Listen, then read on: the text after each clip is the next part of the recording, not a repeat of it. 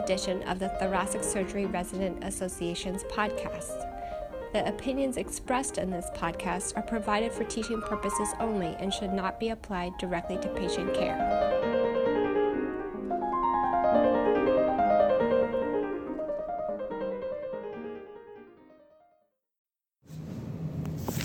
Hello, this is Michael Kayada bringing you a TSRA podcast on transcatheter aortic valve replacement, TAVR. I'm a cardiothoracic surgery resident at Emory University, and today I'll be speaking with Dr. Vino Thorani, also from Emory, regarding his thoughts on the evaluation of patients being considered for TAVR, including the preoperative workup, intraoperative strategies, and postoperative management. Dr. Thorani serves as the Chief of Cardiothoracic Surgery at Emory University Hospital Midtown and has both a research focus and large clinical practice in transcatheter valve surgery. Dr. Thorani, I'd like to start with a case scenario.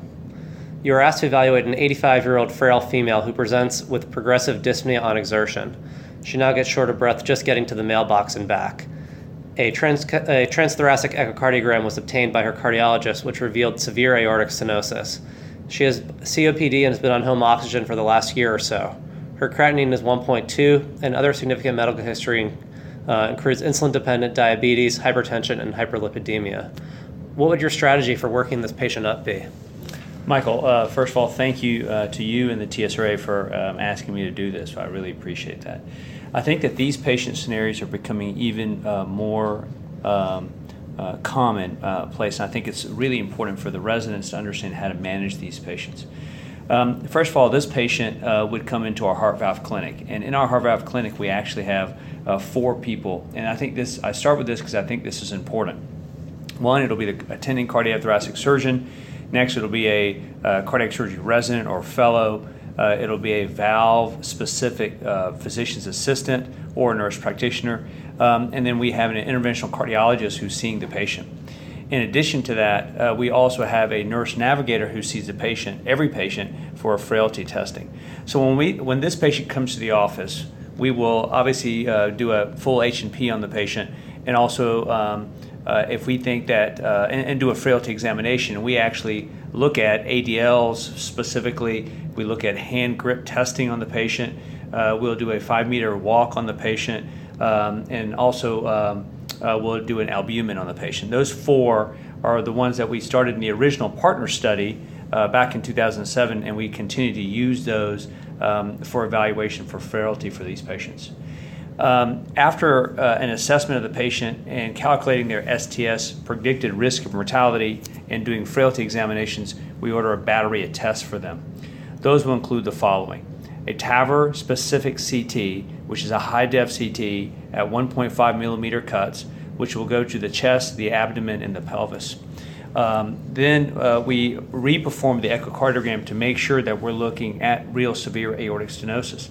And we look for 3 things: the aortic valve area, specifically 3 things as far as aortic valve go. Aortic valve area, we look at the mean gradient greater than 40 millimeters of mercury, and we look at a Vmax velocity of greater than 4 meters per second. If those patients do not have a low ejection fraction, i.e. less than 50%, we do not perform a dobutamine stress echo.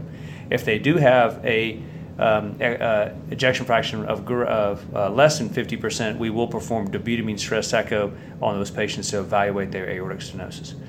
We also perform pulmonary function testing on every patient, looking specifically at FEV1 and DLCO, and we also look at carotid ultrasound on all of these patients. So quite honestly, it's an exhaustive workup, but it's very important to look at the frailty issues, the futility issues, and how we think we're going to benefit these patients. Great. So let's say this lady has a predictive risk of mortality of 8% for a surgical AVR. Her CTA of the chest and pelvis is unremarkable, with external iliacs about 8 millimeters in diameter, with mild atherosclerosis throughout the aorta. What would you offer this patient? So at this, just to recap for everybody, in 2016, at least in October of 2016, the indications for transcatheter valve or surgical valve therapies falls as the following for FDA-approved valves, and there are 2 of them: the SAPIEN valve, which is a balloon expandable valve, and a self-expanding valve of the Medtronic Evolut valve. So it is approved for those patients who are considered extreme risk for surgery, for those patients who are high risk for surgery, and for those patients who are intermediate for surgery. Only the SAPIEN 3 valve is approved for the intermediate risk patients. With an STS score of 8, and this patient who is in the 80s and with severe COPD, this patient I think would fall into the high to extreme risk category. In this patient, and for us, having good transfemoral access would go into a transfemoral pathway for therapy for this patient. We would tell you that those patients who have home oxygen and severe COPD, you have to be a little careful and make sure that these patients are going to recover. And if we thought the patient was frail, extremely frail, with severe COPD and home oxygen, we may first do a balloon valvuloplasty on that patient to see if they recover and do well. And then after that, see them in a month and see if they feel better, go forward with the transcatheter valve. If they do not feel better and continue to have the same exact symptoms, we may have that patient not undergo transcatheter valve therapy. Excellent. Could you walk us through the actual operative approach for a transfemoral TAVR?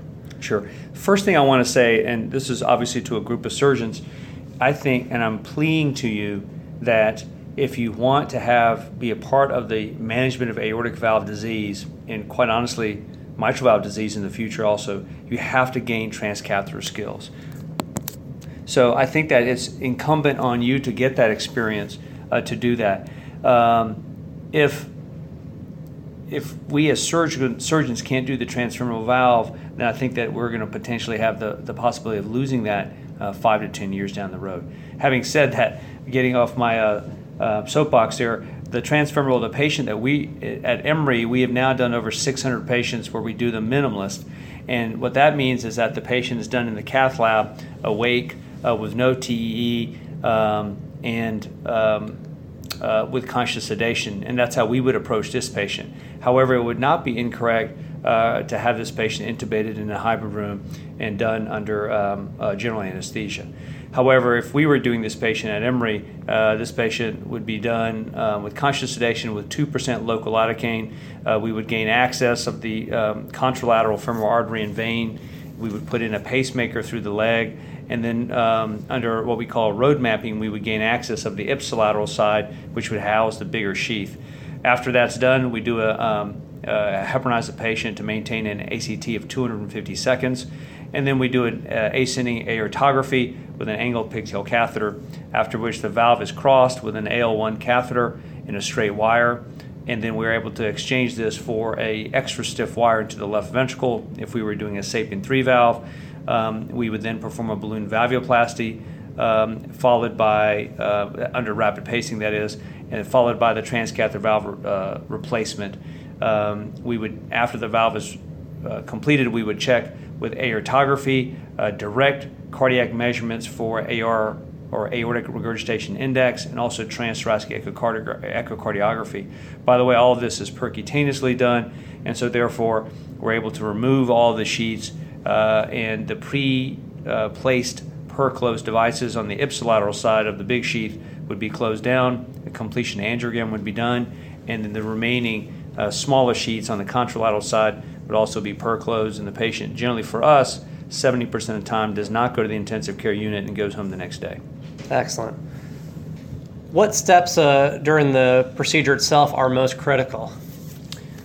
I think that gaining access, quite interestingly, is critical, in the sense that if you gain access incorrectly or in the wrong location, you can lead to a catastrophic vascular complication. Those patients who have vascular complications have a very high mortality rate. I think that the next is the valve deployment itself. If the pacing doesn't work well, you will have a embolization of the valve, usually towards the aorta or sometimes into the left ventricle. I think positioning and getting the sequence of events is critically important during the deployment itself. So you have to have the right person calling the shots to start the pacing, to do the cine, to do the root angiogram, and then a slow inflation in case you need to change the valve's position just ever so slightly in order to have a good outcome. So I think the access and then the deployment of the valve are absolutely the critical and the parts that really you need to have the most focus on. With today's technology, what would you do if you had either mild, moderate, or severe AI immediately after implantation of a SAPIEN balloon expandable valve? Sure. Our most recent data that was published in intermediate risk patients showed that the amount of moderate severe mitral regurgitation is at 1 year is at a rate of 1.5%. So moderate to severe is extremely uncommon. Let's talk about mild, which is a little bit more common. And in those patients, I think that you have to make a decision on having a redilation of the balloon of the valve with another balloon. And so commonly we've used the same balloon, the Z-Med balloon, or we've used the same balloon, for instance, if it was the Edwards. If it was a core valve that was placed, or an Evolut that was placed, we would go ahead and use probably a true balloon, and that's a different type of balloon. So if it was mild and we think that the valve is a little bit underexpanded, we would redilate the valve with another balloon. If it's moderate to severe, then we would find out the reasons. Is it too low, meaning is it too much in the ventricle? Is it too high, too aortic? And if that's the case, then you have to place a second valve either below the first one or above the first one. If it is purely a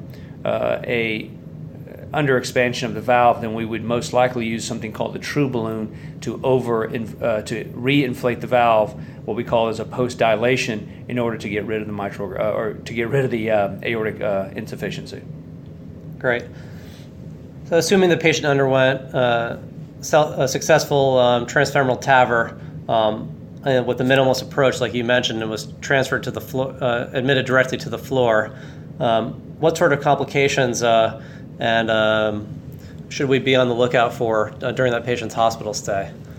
So if the patient has done well during the procedure, with the echo we can check that they have no pericardial effusion, we can check that they have no root disruption, they have no pacemaker issues, and they have good vascular closure, then those patients really do exceedingly well. They basically are able to lay flat for about 4 hours since we have femoral access. After that, they're usually, if it was our first case, they're eating lunch or they're eating early dinner, and they quite honestly do exceedingly well. They go home the next morning after they've had a repeat transthoracic echocardiogram to confirm that there's no effusion, root rupture or disruption or paravalvular leak, and they have a gradient that's low. So the patient successfully discharges from the hospital and is doing very well with just class 1 heart failure symptoms. How do you surveil and follow these patients long term? What we're able to do for these patients is we follow them at 30 days. And at 30 days, we repeat their transthoracic echocardiogram, we repeat their labs, and at that point, we then see them every year. So if they're not in a study protocol, that is, some of the studies require us to bring the patient back at 6 months. But for a commercially placed valve and not part of a study, we follow them on a yearly basis in order to make sure that their valve is functioning well, since the data is only since 2007. Specifically, we're looking for increasing gradients and thrombosis of the valve leaflets. So that becomes critically important for us to look at. And so it's really the valve hemodynamics that we do we evaluate on a yearly basis. Excellent. One final question. Where do you see this field in 5 years from now? So in 5 years from now, where I see this field is that all of the extreme risk patients will be done transcatheter. The high-risk patients will be done transcatheter.